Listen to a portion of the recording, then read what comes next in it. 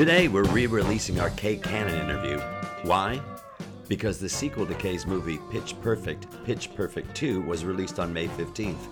Kay wrote that movie. Yep. Kay was also a writer on 30 Rock. She is so smart and funny and honest and inspiring that it's no wonder her first film made over $60 million domestically. We talk about Pitch Perfect's journey to inception, Rebel Wilson's kindness, which led to Rebel Wilson being cast in Pitch Perfect and Pitch Perfect 2, and Kay's part in 30 Rock's most expensive joke. Well, here we go. See you at the other side. We're just going to start. We're going to do zip, zap, stop, right? Yeah, we're going to do zip, zap, stop. We're going to have a go. We're going to do zip, stop. And then we're going to warm up, right? We're going to do eights. When it comes to 20? When it comes to, we're going to count to 20. I love counting to 20. I do. I really do. I do all those. Do you do them by yourself? You're like, you've taught for so many years. I know. And I wake up in the morning, it's like 8, 7, 6, 5, 4, 8, 7, 6, 5, 4, 8, 7, 6, 5. Now I can start the day. 1, 1, 1, 1. Right. And when I make a mistake, what I do is I give myself permission. It's like, that was good, Dave. This is what I've been doing, and I've been getting a lot of shit about it lately, but I've been telling people that I've been doing it. Like, right before I go to bed, I don't think I've said it on the podcast, like, right before I go to bed, the last thing I say before I go to bed, I pull the sheets up, I turn the light on, I read, and it's like, I think I'm tired. I pull the sheets up, I turn the light on, and I go, good job, everybody. I want to start doing that. Can I start doing that? Evan, I'm going to start doing that. Good job, everybody. Good job, everybody. And I think everybody really feels it in some way. They go, oh, yeah, Dave says we did a good job. Everybody did a good job. You act like you're alone in bed, by the way. Sometimes you're not alone. No, sometimes I'm not alone. Sometimes, like many times, I'm not alone. And I'll turn to that person and go, good job. And they'll go, good job. And then together we'll say, good job, everybody. Good job, everybody. But I do that, and I really love that I do that. That really makes me happy. And I feel like I'm... That's what I also do. It's like the Rosowski prayer. It is a prayer, but it's also an acknowledgement of the world. It's when it's chilly, like right now it's a little chilly, and I live in an apartment, like a really old apartment. It's a beautiful apartment. I live in an apartment, and I'll go into my room, and I'll turn my space heater on, then I'll close the door, and I'll stay up till 3 o'clock in the morning, and then I'll walk into my room, and it's really warm, and then I'll go, good job. Y'all did a good job. Y'all did a good job. And I'll brush my teeth, I'll wash my face, and I'll read a little, and I'll turn on like good job, everybody. I love that. Isn't it good? That's so good. I'm trying to think of what my ritual is like. Well, first I always ask Eben to wash my face and brush my teeth for me because I'm too tired to do that. He never does it. I'm like, dude, will you please wash my face and brush my teeth? Like, we're often like watching whatever television show because we watch everything on TV for hours and hours and hours. You do watch everything on TV? Yeah. Oh, really? I love it. I love television, and I will watch it for hours and hours. I get it. Yeah. I get it. I don't have the time, and I don't know how people do it, but I understand. Well, you have to stay up till 3 in the morning. I know I have to, yeah. and I have to make sure that they keep interneting, and I've got to make sure that the wine that I'm drinking is finishing. Sundays is tricky because Sundays is like often the best television shows are on. Like right now, currently, it's like True Detective, right? Girls, Real Housewives of Atlanta. I want to see Real Housewives. Masterpiece Theater. Oh yeah. Downton Abbey. I want to see Real. What was it? Real Lives of what? Real Housewives of Atlanta. Real Housewives of Atlantis. That's what I want to see that show. Okay? That's what I want to see. It'd be a spectacle. It would be a spectacle. A lot of mermen and mermaids. A lot of confessionals that have the cameras all full of water. They gotta wipe the water off. So yeah, that's tough. And yesterday I watched Downton Abbey. I am on the one where they just came back from the States and they had the big party. What they called it? Yeah. The bazaar. Yeah, the church bazaar. Yeah. The bazaar. I sort of fell asleep in that one. I didn't see that. I God. With the start of the bazaar, and then I fell asleep, and then I woke up and the bazaar was over, and they were applauding. Lady. They were like, that's the best bazaar I've ever seen. Right, exactly. That was I do believe it's the best bazaar. And then she said that was the best bazaar, but she didn't say I've ever seen. That was just. But she said it in a different You've ever way. thrown or something right, like or that. I have better been part of, or something like that. Something like that. And that show makes me cry. It does? Sometimes it makes me cry. When bad things happen? No, when people say lovely things about each other. When they essentially say the equivalent of, good job, everybody. That really speaks to you. It really really If speaks. there's any kind of Where's your mic? What's happening? did it fall? It's something. Oh. Everybody There we wants to go. hear what you're talking about. Okay. They've already heard my bullshit. know if they wanna hear it. But that show makes me cry, and I like that. That show doesn't make me cry. That show makes me go, really, guys? Well, sometimes I don't watch as much TV as you, so I'm a little partial to that. Going, oh, that was enough. I'm done. All right, I'll watch. But I cry at Antiques Roadshow. Oh, you do? I do, especially if it's worth a lot of money. Do you know how much this is worth? No. Have you had it appraised? No. They're like All right. $50,000. No. There was one where a woman. This is. Have you ever had this appraised? No, I haven't. I met with a bunch of people because they always want to meet with a bunch of people. Uh-huh. I met with a bunch of the appraisers back, and we are very certain that the estimate for insurance is. $750,000. Poo. But this is but sometimes they poo and sometimes they don't do anything. And I want to go, what the fuck is wrong with you? I know. But sometimes it's an old person and you go and they go and you look at them and suddenly in my mind I'm in my mind in their mind and I'm putting in their mind I can afford dialysis, or totally. my sister can get that lung, Yeah. or my son can get a house, rash removed. Oh, we can afford shaving the rash. You know what makes me cry? Well, there were a couple like the I'm surprised I cried at, which was the JWoww Snooki finale of their show. This is a reality show. Shouldn't be crying, but their last episode, I was like, oh my gosh, I can't believe how emotional I am over seeing these two say goodbye to each other. That's nonsense. But also Shark Tank will make me cry. Do you ever watch Shark Tank? No. It's on ABC.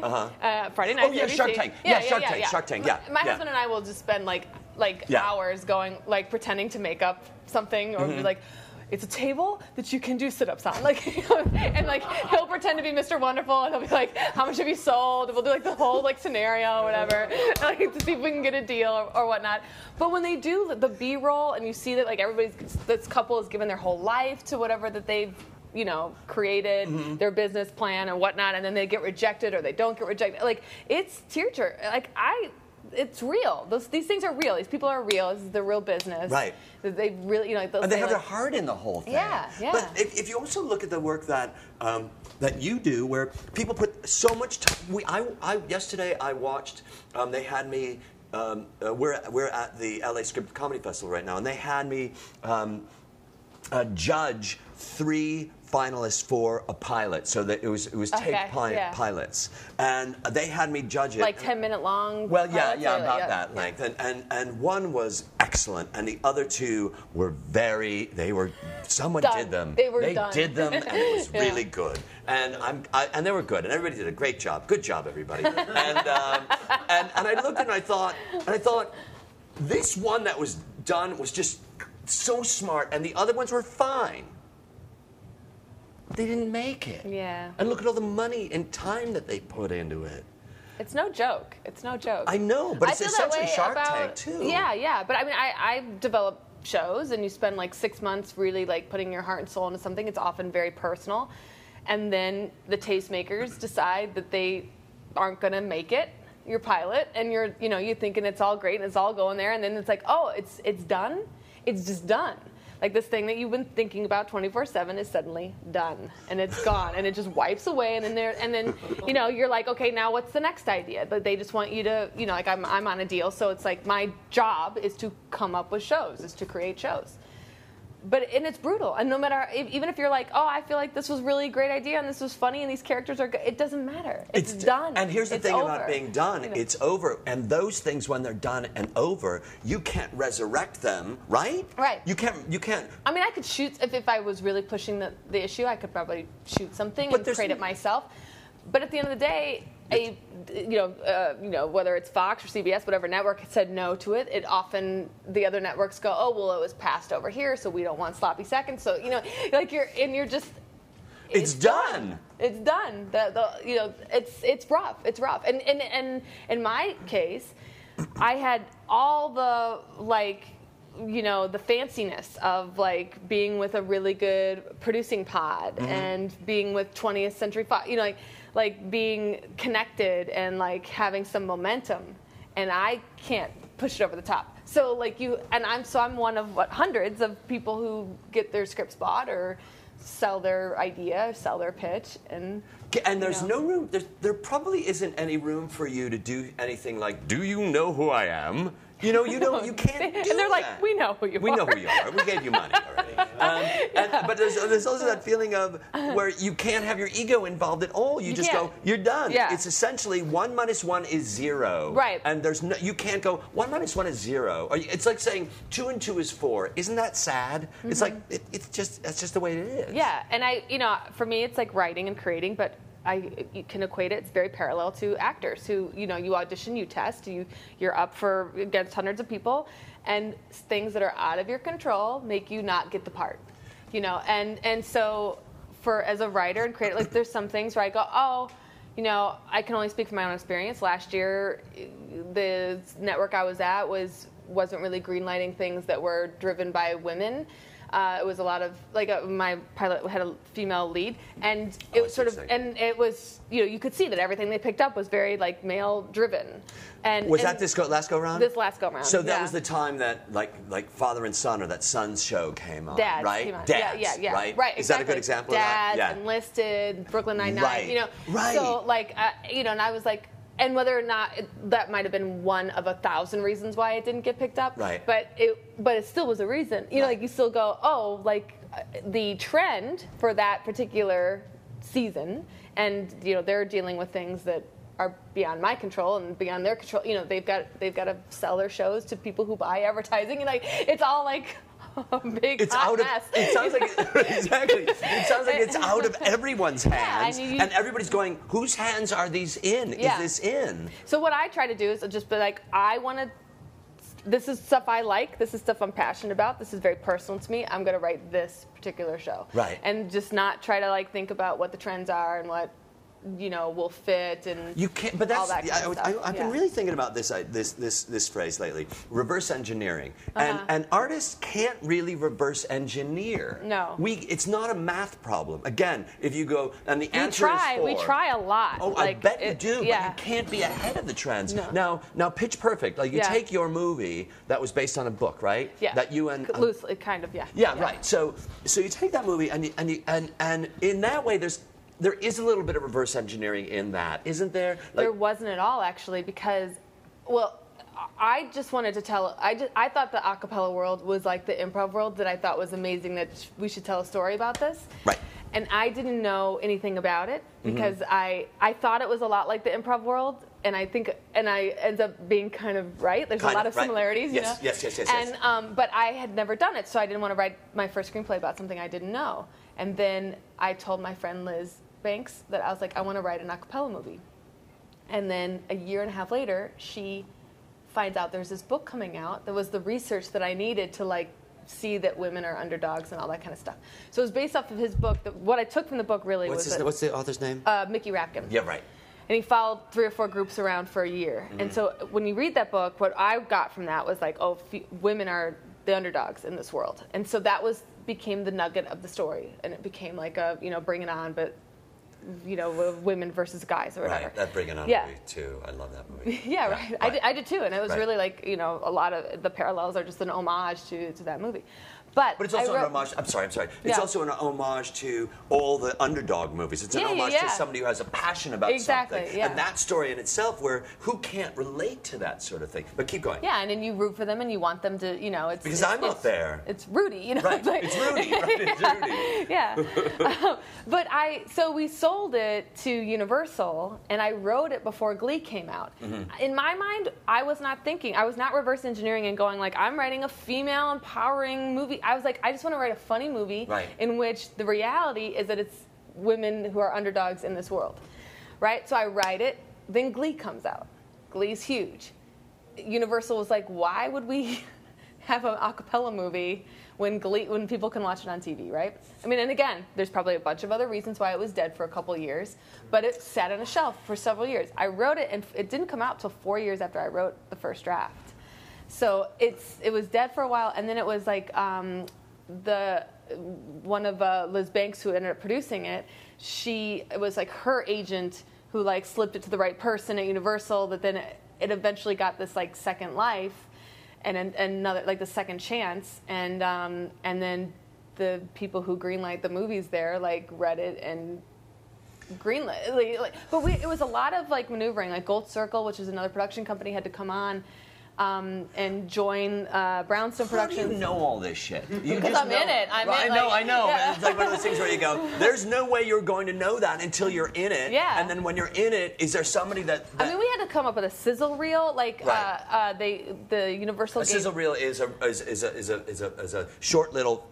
It's like a 5-minute thing saying like this is the tone of what the movie is going to look like. It's not the movie, but it's a feeling. And so like Jason Moore, who directed Pitch Perfect, Right. he put like bits from Anchorman and like it was like where they're singing Afternoon Delight, like there was stuff like that, Right. or from stuff from the Sing Off and whatever and jokes and stuff.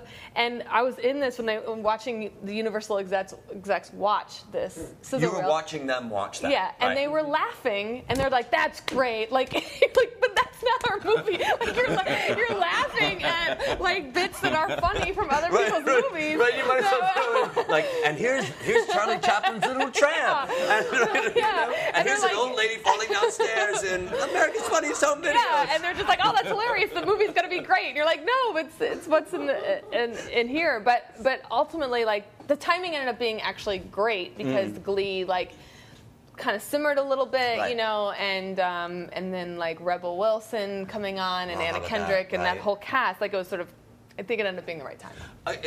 Rebel Wilson. Rebel.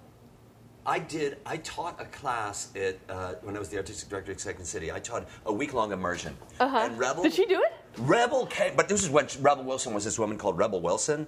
She was just this human being named Rebel Wilson. Yeah. And she flew from Australia to study with me. I love And then she did that, and then she sent me an email saying how much she really loved my class and that sort of thing. It's like, are you fucking kidding me?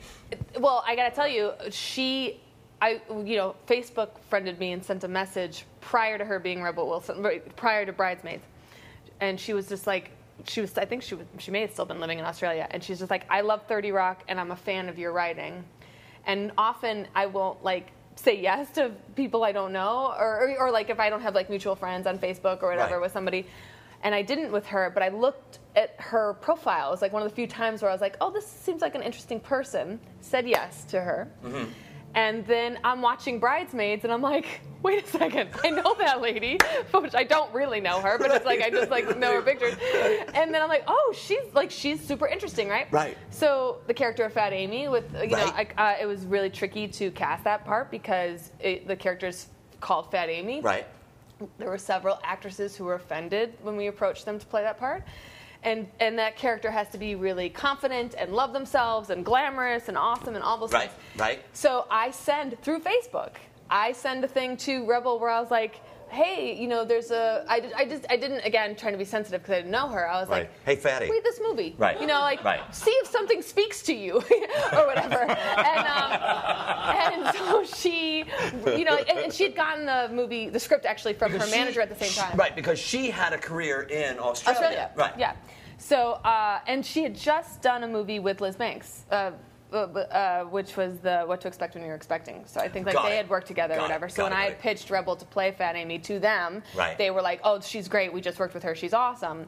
And so I send the script to her, and she reads it immediately, and she gets back to me all through Facebook. Thank you, Mark Zuckerberg.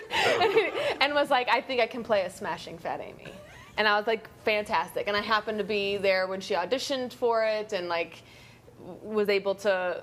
She kind of came in with one thing, gave her sort of where I was thinking the character was, and then of course she made it this great thing, and it ended up being awesome. So and for me, the takeaway with that is look at what happens to you when you're confident.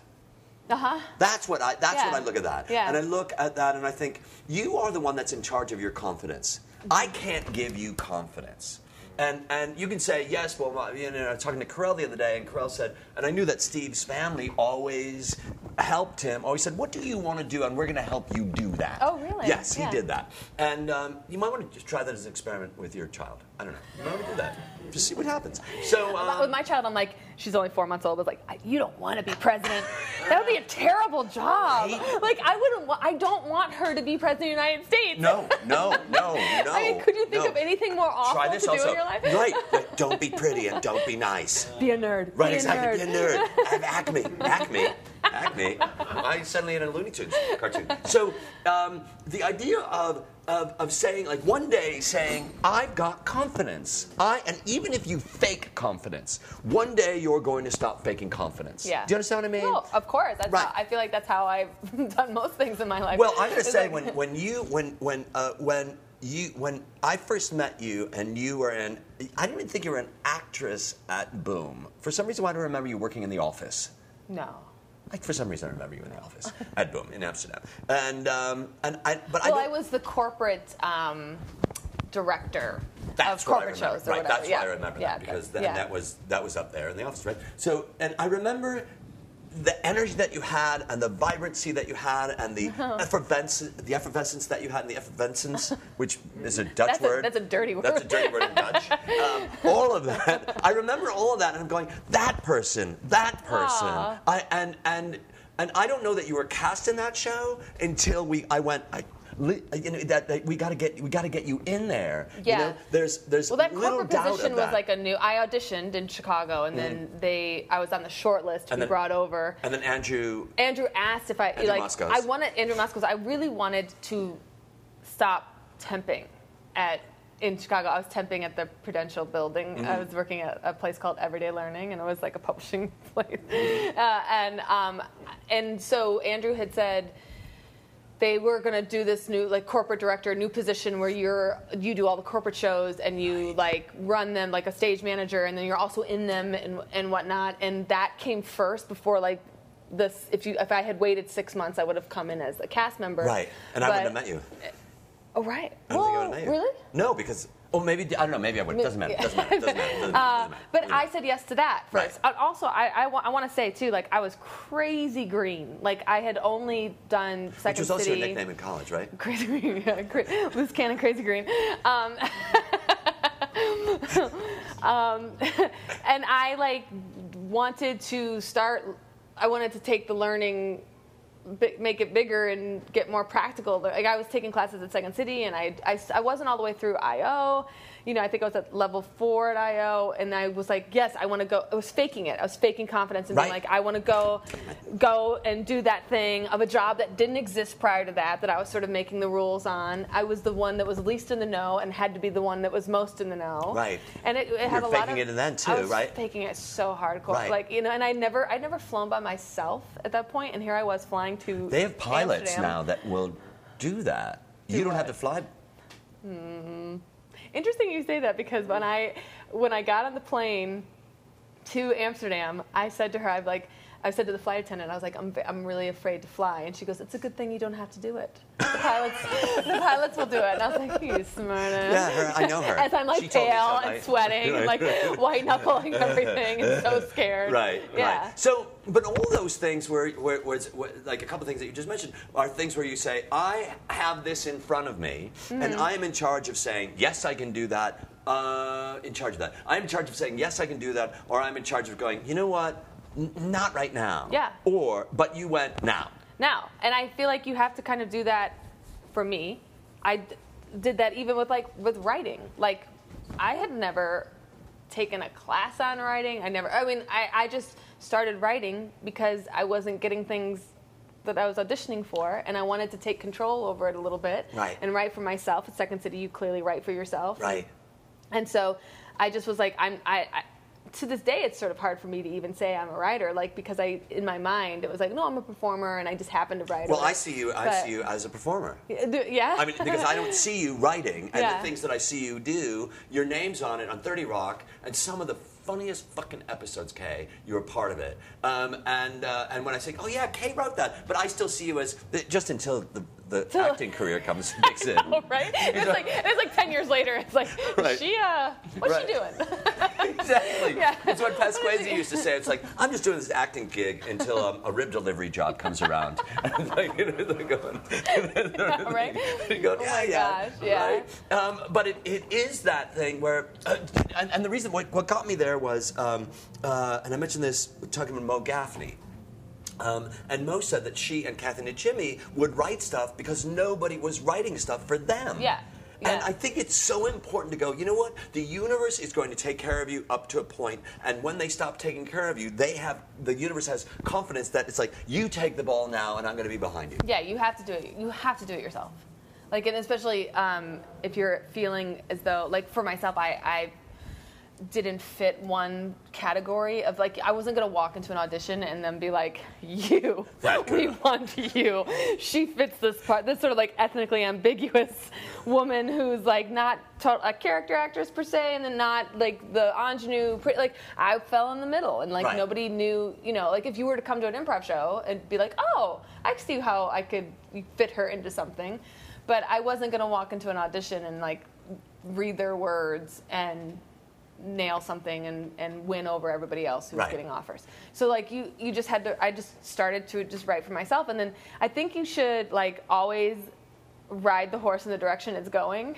And so like when writing started to take off, it was like, okay, I'm doing this. Because like, the truth of it is like writing takes over, and I'm just not available to perform anymore. Like I'm not available to get to audition or get parts or whatever. Like I'm writing for whatever show or whatever movie or whatever, and like, I wrote on New Girl and wrote a part for myself in one of the episodes I wrote and played it, and so you constantly just still trying to like just make it happen for myself. But isn't it also about you not what's the word I'm looking for? You not pigeonholing you.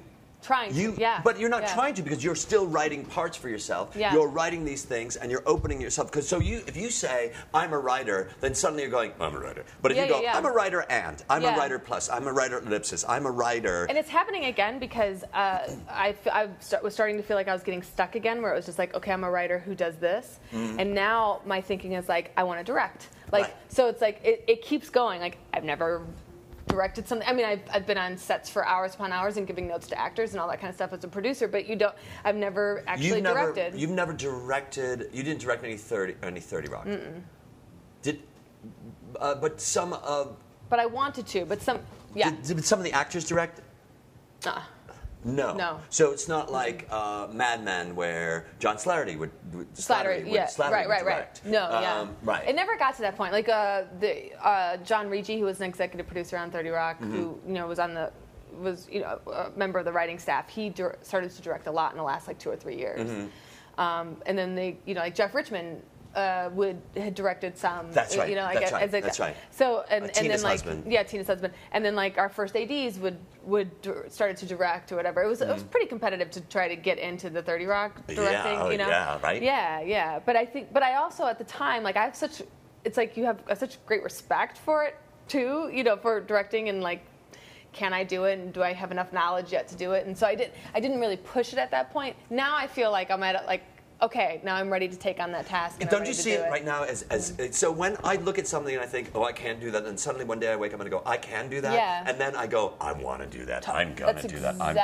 Exactly where I'm feeling right now in this moment about like directing. Where give it's it like, to me. Give it to me. Like, I want to do that. I am going to do that. I can do that. Right. Give it to me. What's also so interesting to me is because you mentioned it. You mentioned it earlier on in the conversation of being a woman and being in this career, and you alluded to it in a certain way, and it's just so wonderful that we live in a time right now, at least I feel like we live in a time right now where that's less and less of an issue. Yeah. And yet it's an issue. Like the fact that they're doing a lot of men things, they're doing that stuff. But that was so particular to that particular time, right. Because I think about this a lot, actually, because I get asked about it a lot. Like, I get asked about, like, ladies in comedy or ladies in the entertainment world or whatever. And I've been feeling more and more, it's like, there is no sense in complaining about Right. where you are. That if you're going to complain behind closed doors and whatnot. It's doing. You have to do. And have to I have to write, like, in thinking about the sequel, for example, because Pitch Perfect, we're doing a sequel, and that's what I'm working on right now. I almost didn't take that job. Like, I almost thought, I was like, oh, I don't know. Like, I don't know if it's going to, like, sequels are hard and it's gonna suck or whatever. Like, you go through all those things in your mind. And I was like, I don't really necessarily think I want to do that. But really what got me to do it, a couple things. Jason Moore was like, don't you think it'll be fun? The director, yeah. And he's not directing the second one, but Elizabeth Banks is directing the second one. Oh, great. Yeah, and super great. And super great. Super great. I don't know where super great comes in yet. Okay, good. No, no, but it's to my point of, like, it was like, oh, am I really going to give over?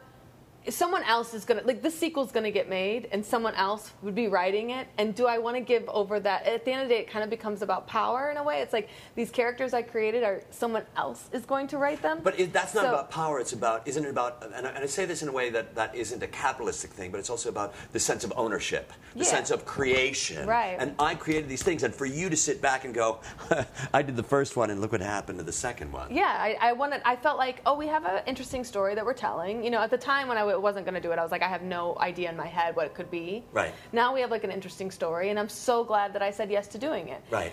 But and it's an example again of just like instead of complaining, it's like do. Now we've got a female director with a female writer with a mostly all female cast, and of a franchise that's making people millions. Right. So the movie grossed at $60 million. That's what I saw. That's what I saw on IMDb. Domestically, yeah. Domestically. But it was more where its money was made, because it was this, like, sleeper hit, was DVD sales and on demand and stuff like that. Yeah, and internationally it did well. Right. Yeah. So you look at that franchise, and even if and this is on I don't know if what I can talk about. It's public knowledge, but the movie cost $15 million to make. Isn't that right? No, 17. Yeah. 17 to make, and then you look at something and go, that made $60 million dollars, and even if is this going to be more or less to make? It'll be more. It'll be more. But it should.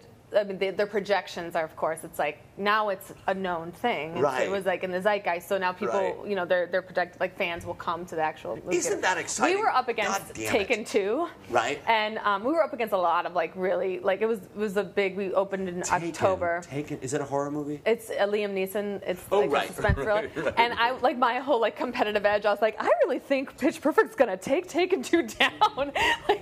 And, like, even, like, opening weekend, and Liz and Max is her husband, and he's also a producer. They were like, no, Taken 2's going to kill us. And I was like, I don't think so. I'm going to put it on Facebook and Twitter. They're very similar movies. Really we were destroyed. Of course. But you're not even in the same ballpark as that movie. Those are two separate games. Yeah. It's so funny to me. Like, that but is it's so funny. great that they fans really found the movie, after. It's really a charming story. Yeah. Oh, thanks. Yeah.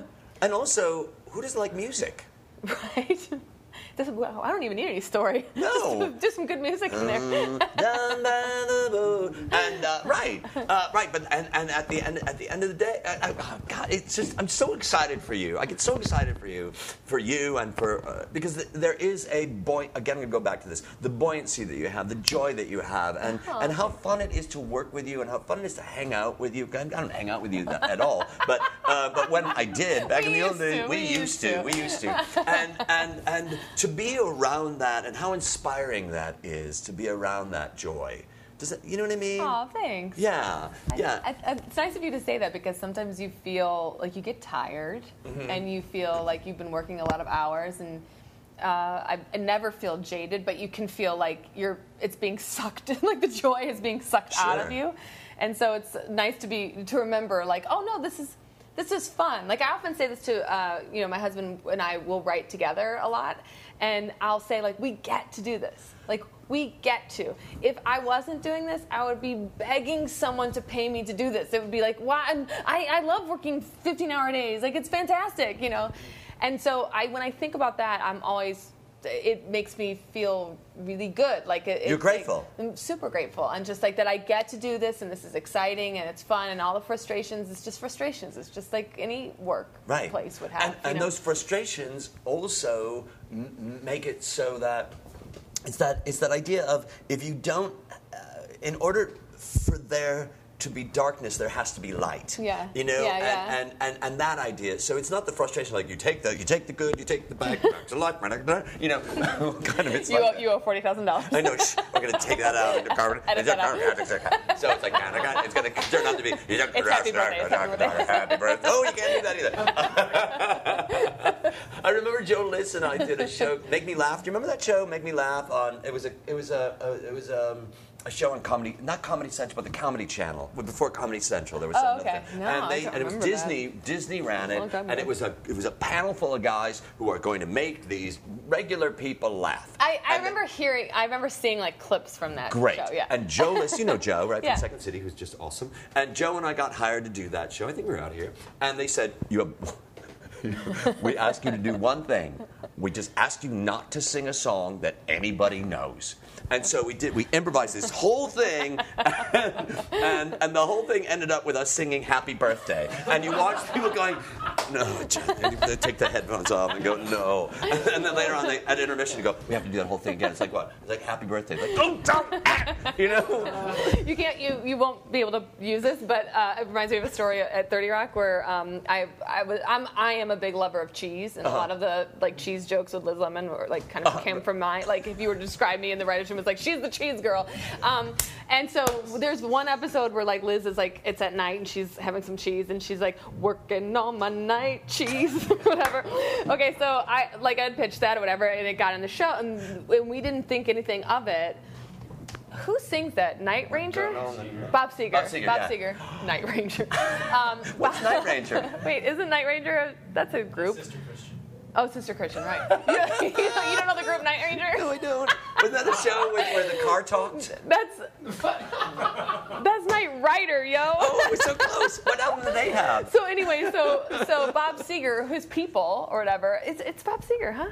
Yeah. This goes to show you how ignorant we were. Like his people call up and they're like, you can't use our song, and so we had to pay, or 30 Rock had to pay. It was like $40,000 to do a joke that's like working on my night. Like that was like the most expensive joke they've ever had. Sorry. But someone should have caught that at corporate. They should have caught that. Corporate. Whoever those people Corporate, are. NBC corporate. There's some lawyers. There's some lines in that show that I look at, and I would hear those lines, and I would go, "Who the fuck? What the fuck?" And it was Alec was talking to Tina, and the line was something like, "You're the diaper that washed up on shore of the beach." I don't know if that means anything to you. Yeah, Do you remember it does. that? But was that in the seventh? Was that in the last season? I don't think it was in the last season, but I looked at it and I was like, I had to stop it and rewind it to go, how the fuck does somebody's mind work to put that joke together? I would say it's often almost always Robert Carlock, who is the head writer along and showrunner with Tina. But 30 Rock had so many jokes. Like in the first couple seasons, if you said a joke, I would be like, I know exactly who pitched that joke, and I can remember being in the room and hearing, I could keep track. When you got to like this, I was there for 6 seasons. I didn't do the last 13 episodes. I came out here, but you would I started in the 5th and 6th seasons. It's like, oh my God, like we would pitch a joke or something and we'd go, oh my gosh, we already did that. Like that joke, because there were just so many. The first couple of episodes of writing 30 Rock, like you'd want like, a joke or two on every page. Mm-hmm. And then by the 5th, 6th season, it was just like joke. If you didn't have a dozen jokes on one page, you weren't doing your job. What do you feel about that? That sounds exhausting. It is, but like the people who, like Robert, for example, and other writers on the show, they were great at it. It was awesome. And you started, like any muscle, like you started to really get better at it. I would not say the jokes were my forte per se. I would say like, scenarios, improvising moments or like, character stuff. I think like that's where I and ideas for story and stuff like that. I think those were my strengths. But you definitely got like better at it because you had to. Like Right. that was the nature of the job. Right. And it was just like super fast. I prefer sort of like when I look back at those first couple of seasons, like I definitely prefer the slower paced. That's what and I even asked. then, it wasn't super slow, but it was definitely slower than where we ended up. And every year we would start with the year they would say like, okay, we're going to do less story, less dense story, we're going to slow it down, and then it would just like this machine would just get going, and it just kind of the show was what the show was like that, and you had to accept that. And, But isn't and- that beautiful about it, where it then takes on this life of its own? In a way, it's not that it takes on its life of its own. The characters are so strong, Yeah. the relationships are so strong, the dynamics are so strong that you got to go, these guys want to have more things to say right now. Yeah. Isn't that right? Yeah. And I think like the hardest part in the whole series, and I again not being there for the last 13, it was always going back to like what does Liz Lemon want, and like we could never really figure out what she wanted, and so and you couldn't be the whole arc of the show, the series. It's like you couldn't give her what she wanted right away, like so. And even if she got what it was that she wanted, Yeah. even if she got what it is that she wanted, it wasn't really what she wanted. Yeah. It was a variation or an Of something, aberration yeah, of that where you yeah. go, this is not so much. Yeah. But it was I have to say, like, being at 30 Rock was, like, such an education. Like, I mean, you're working with the best people, and you're learning so much. And you live in New York. And I was living in New York, and I wasn't getting to enjoy New York the way that you'd want to because you're working so many Where hours. did you live? I lived in the West Village. Uh-huh. Which was pretty awesome. Right. Yeah. Did you live But near... we worked in Queens, and so, like... That's right. You had to schlep all the way to Queens. Yeah. So, because Rachel Hamilton used to live in the West Village. Yeah. We Have you been... lived close together. I think she moved before I got Her there. apartment Yeah. was awesome. She lived across the street from that crazy Julian Schnabel building. Oh, yeah. You know the building Yeah, I'm talking about? yeah, I Where he do. did this building and suddenly people are like, what the fuck just happened to our neighborhood? It's like, it's the face of a dragon and it flies. And it's like, wait a minute, that's not fair. Let me tell you something. Before I lived in the West Village, like that apartment, I was in the West Village for like 5 years, and I cried when I left. Like I was like, oh my gosh, I'll never have this. And then you come to LA and you're like, oh, I live in a house. It's great. But I lived prior to being in the West Village. I lived at 46th and 6th in Midtown, above a Burger King. And we gave our rent check to the owner of the building, owned the Burger King, and you'd give your rent check to the Burger King manager. And I need to write this story, but it smelled like it didn't smell too bad. It like the first you'd want to smell like fries or something Right. like that. It didn't. It had like a distinct smell, but it wasn't anything that was like crazy. And I lived on the 4th floor, and it was no big deal. But I think I lived on the 4th floor. But below me was Elliot Spitzer's hooker. She lived, and I knew her prior to her being an escort. It was like all a big reveal. What was she prior to being an escort? She was a host at a club. Okay. And she may have been an escort, but I knew her. Like, we went on a double date together. She was dating the guy who lived next door. There was like 4 or 5 apartments above, and we all kind of knew each other. And we went to Serendipity together, and I borrowed a shirt from her. Right. I don't know. I should have known things. That was pretty naive. I'm going to tell that's such a woman thing, too, because Why are like a you woman so would borrow a shirt from a woman, but a guy wouldn't go to a guy and go, hey, dude, can I borrow a shirt? Well, like, at the no time- guy would say, can I borrow a shirt? That's true. That is true. But I was living bi-coastally. I was here. This is when we would be hanging out, when you were like coaching the team that I was on. What team? Oh, that's right. I forgot about that. And so I was flying to New York. Right. And so I would go to SNL, and I was like, I need a club shirt. I need to look like interesting or try. And so I was like, oh, I'll go ask Ashley downstairs. And I should have known something was going on because, like, it was like, oh, she pulled out. Like, there was all these, first off, there was like furs on the ceiling. I mean, I could just remember like it being like a pretty posh apartment, and like, how are you affording all this? And then like she pulled out this drawer that had like double-sided tape and boobs. I was like, oh, you're clearly doing something. Like you're clearly like you have every possible thing imaginable that a woman working would have. And I was just like, oh. A woman working or a working woman would have. A working woman. That a working woman would have. Right. Yeah. But it was after I'd moved out, whatever, and then the whole thing with Elliot Spitzer came out. And I was like, that was our neighbor. Yeah. Weird. It's one of those things where something happens to somebody, you go, I knew somebody, like, wait, that was that person. Yeah. And then you start looking back on all these things and saying, absolutely. Of course that's what that was. And I was looking at her picture, the initial picture they showed. Was it the one on the boat? There was one. Yeah, I think so. Yeah, and it didn't look like her to me. Like I wasn't able to see. And her name was Ashley Dupree, but I knew her as her real name, which I think is Ashley Yemen. And so I think that's what her last name was, but it was different. So you see Dupree, and it didn't really look like her, and I was like. And then another picture, and then another, and it's like that movie Less Than Zero, when like it's starting to come together. It's like it's becoming clear. Oh my God! There's so many times where people that we know, and it's a different thing where someone that we know, and I've mentioned this before, someone that we know that really makes it, and you go, really? Really? Really? Dave. No, but I'm just saying that I never saw that in them. Not that. God, I mean, that guy's not that. Do you have an example? Yes, I do. Jon Favreau. Oh. Where you go? You knew him because you knew him when he bussed tables at Second City. Yeah. And he was a guy that just wanted to get into the touring company and couldn't get in. You know what the greatest thing was that ever happened to him? He never got into the touring company. Yeah, that happens a lot, doesn't it? Don't you feel? Like I definitely do. Yeah. I definitely do. Well, it's because... But here's the thing. If Lincoln couldn't get into that play, he'd still be president.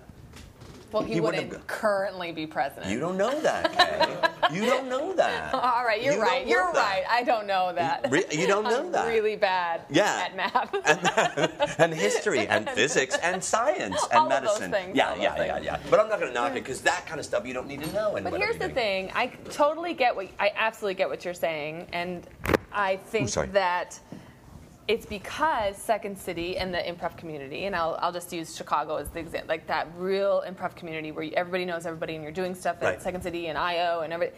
But it's a family, right? So it becomes a family. It feels like a family. So he's like, Jon Favreau is like the little brother who couldn't tie his shoes. So when he becomes this thing, you're still back, like, you think about your own family with your own siblings. It's like you are like locked in this time. Right. Forever he's not. with And these he's not. people. And he's not. And he's growing. Yeah. Like he has his own life. Like how fucking dare you? Yeah. You go back behind the bar and you bust table 9. Exactly. I am certain that there are people like from Boom Chicago who are like, Kay's writing? What? she got what made? What the hell? That one? Right. You're just like, well, yeah, Look because at you all the grow great and things stuff. going on at Boom. You know what I mean? That have come. I mean, Seth, my God. Holy cow, right? But you also have Seth. What's that? That's no joke. That is no joke. Yeah. When that happened, and he was on the cover of Time magazine, yeah. and you go, what? Seth? Shouldn't he be back busting tables in Second City?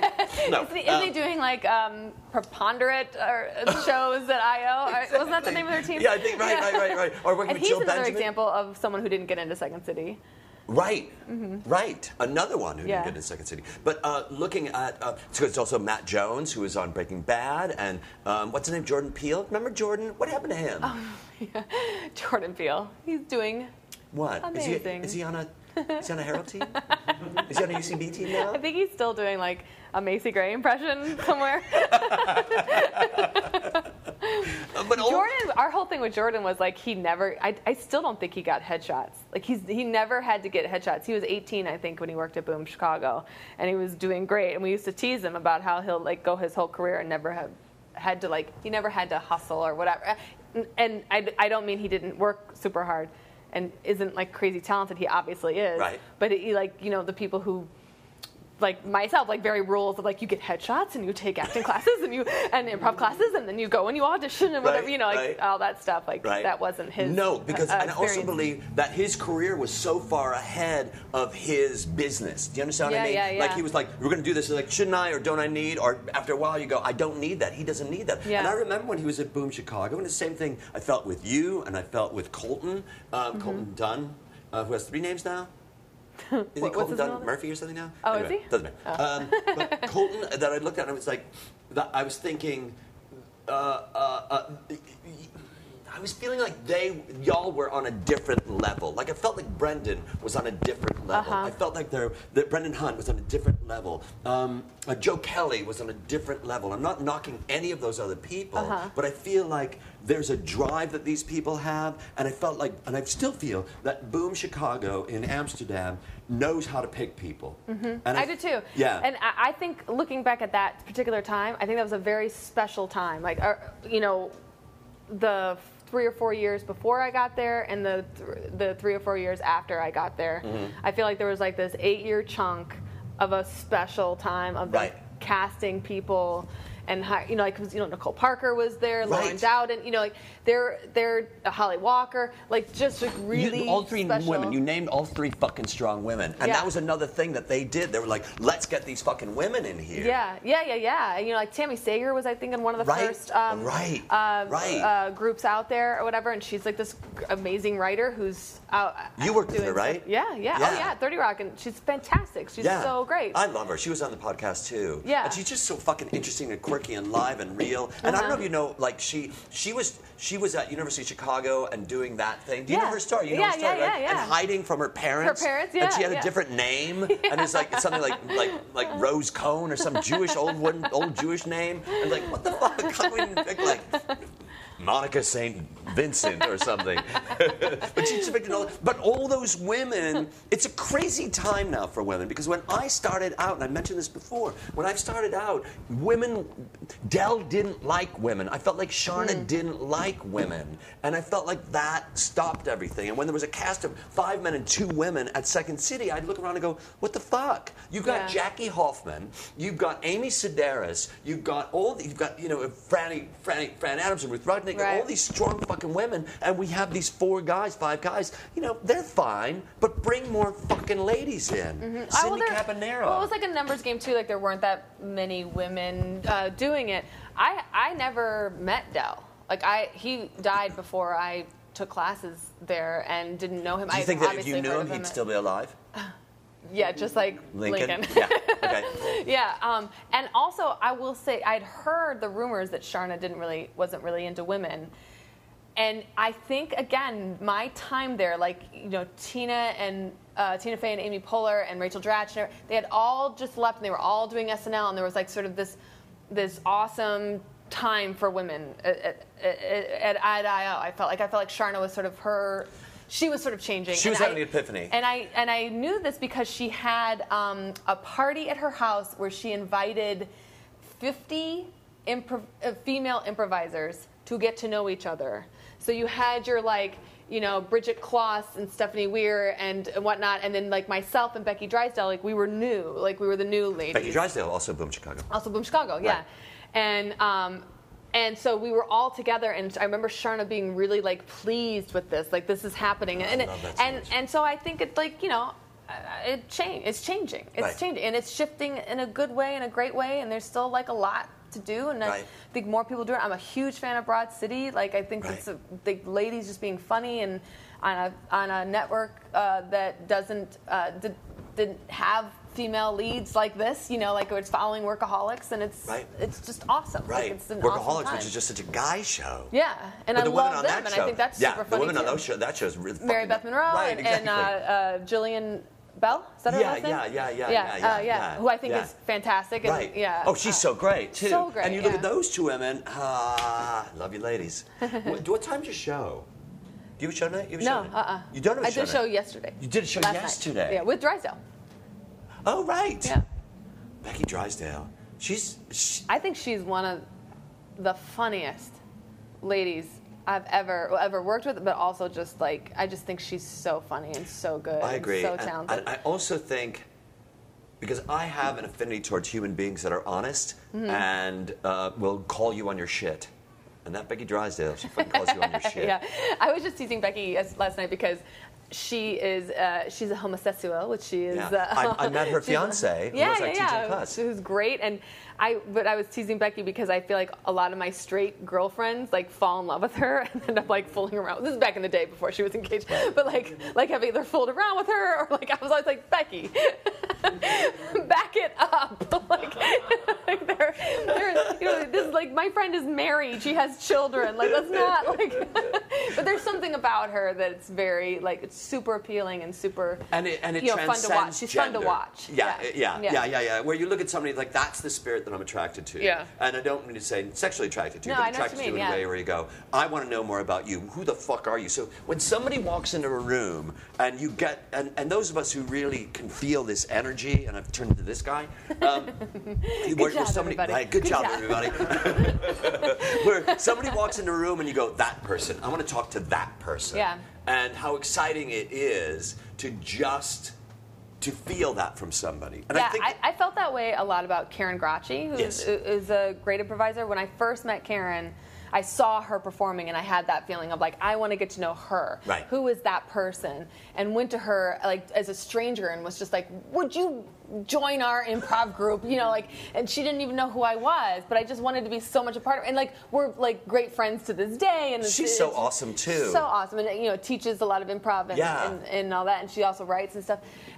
But it's exactly what you're talking about. Like, there's just certain people you're like, I don't want to be away from this person. This person is so fun to be around. I think of Keegan. I think of Keegan where I go, and that feeling of don't go away. I want to be. Where are you going? Can I go to the bathroom with you? I don't care if you're pooping. Can I just sit and talk to you while you're pooping? It doesn't have to be that. But no, but I know what you mean. But like, and Keegan, you can just sit and be quiet and just let him take the center stage for hours. Right. Like, those kind of people that you just want to hear. Right, and they're of a spirit that is almost a religious sort of thing. And I don't mean to go, but I feel like there's a calmness that Keegan has, there's a directness, there's also a clarity that people have, and I look to that clarity, and I look to those people that have that confidence, that I feel like you're genuine, you're real, you're here, you're present, and you're going to be honest with me. Yeah. And there's nothing that you're trying to sell me or to convince me of. Yeah, you don't want to hang with like shifty, shady people. But I think some people do. They hang with shifty, shady people, maybe thinking, I'd like to find out about what it's like to be shifty, shady. But I also think that maybe they see themselves as shifty, shady people too. Yeah. I don't know. I find, like, if I'm evaluating myself, like, I find like alpha males. I have like a real love-hate relationship with alpha males, and like I want to hang out with them. I think it's the thing where I want to be like the alpha male up against them or whatnot. Right. Like I really love their confidence, and I'm like attracted to all that. But at the end of the day, it's like a little bit exhausting too. You're just like, okay, be that. Right. Go be that. You want to be Right. in charge? Be in charge. Whatever. I can't compete with you or don't want to anymore on that level. Because it is a lot of work. It's a tremendous amount of work because it is that did you have that when you were doing like Second City shows? No, because I never ever got involved in the politics or the personality. That was someone who would hire me, and when I got hired at Second City, Joyce put me in the ETC, for example, and she said, I'm looking for a clown. I was like, well, you found one. And I know that she had told me that, and other people in the cast told me that I changed the chemistry of it because it was there was in an a good way, adversary, right? there was in a good way, and I always felt like I always got along with everybody. But then again, I never wanted to work there.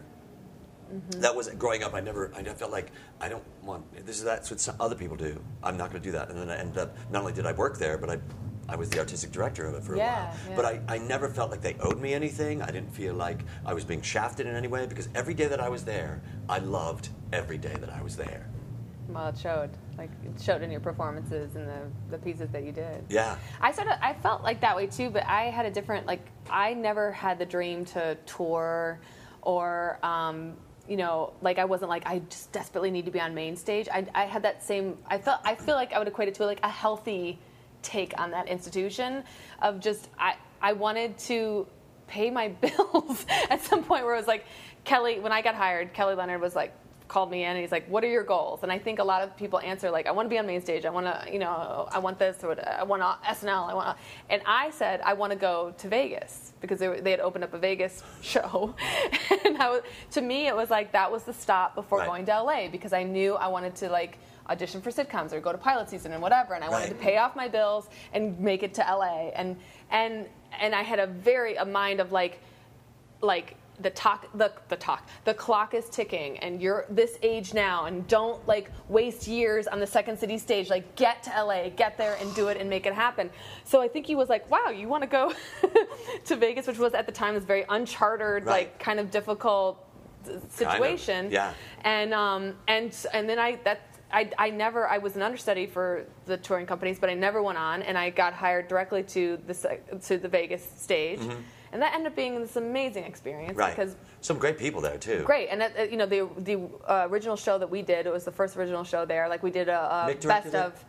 No, Mark Rosecca directed it. For the first year there, it was a best of Second City show, but in the second year it was an original, and it was like me and Jason Sudeikis and Joe Kelly and Holly Walker and Seamus McCarthy. It was just like this great group. It was a boom Chicago people. Yeah, it was amazing. It was like a show that they ended up touring like 2 or 3, maybe 4 things in this, and it was a show that didn't have an intermission, so it was just an hour 15 of whatever. Perfect. So to have show. 4 scenes touring for Second City off of an hour, like it was a really fun, great show. And I look at the show that we did in Amsterdam. Yeah. I think I was there for 3 weeks. We worked on that show for 2 weeks. We got 2 acts of material in that show. Went up right away. Yeah. And I felt that was strong material. And I'm only comparing it because it worked so quickly and everybody connected so strongly. Yeah. And that was so great. And every once in a while, you get the stars aligning in that way, and you go, I don't think it's ever going to. It's not supposed Will to it be this way again? Right, exactly. Yeah. Right. And that particular show, I think it was only 7 weeks or 6 weeks before we put a show on. And, at Second City, they take months. Right, I know. And we were just, it was fast. And also it taught me how to write, because we didn't have improv sets, because it was Vegas and then nobody would stick around for that shit. So it was, they want to go gamble and spend money and do whatever. Nobody wants to stand around, right. No one wants to be like, an office, yell out suggestions. That blackout didn't work. Let me tell you what you need to do. Yeah. So you had to come into rehearsal with written sketches. And Joe Kelly, he was this awesome. It was this awesome workhorse, and he would bring in 5 or 6 sketches every day. So then you were like, okay, I guess this is what I got to do too. That kind I think we got to go. We got to go. How are you? Good to see you. I'm sorry we didn't end that way, but this is what a great. How did we do? How did we do? I think we did well. You want to keep talking? I'm going to stop No. there. Great. Thank you. Great. Well, thank you, Kay Cannon, for reminding us that there's no sense in complaining about not getting what you want. Just do it yourself. Make that mantra your mantra, listeners. ADD Comedy with Dave Razowsky. Thanks Laura Parker, my co-producer, my dear friend, musician extraordinaire, Al Rose, for our theme song, I Feel Like $1 Million, from Al's album Sad Go Lucky. Ian Foley, who first zhuzhed up this original Kay Cannon interview a while ago. He's our producer emeritus, and we want to thank you, our listeners. If you liked our show, give us a positive note on iTunes, won't you? If you're interested in having me at your theater, improv school, corporate event, bar mitzvah, bat mitzvah, whatever, please drop me a line at dave@addcomedy.com. Thanks, and we'll hear you in our ears. Guaranteed.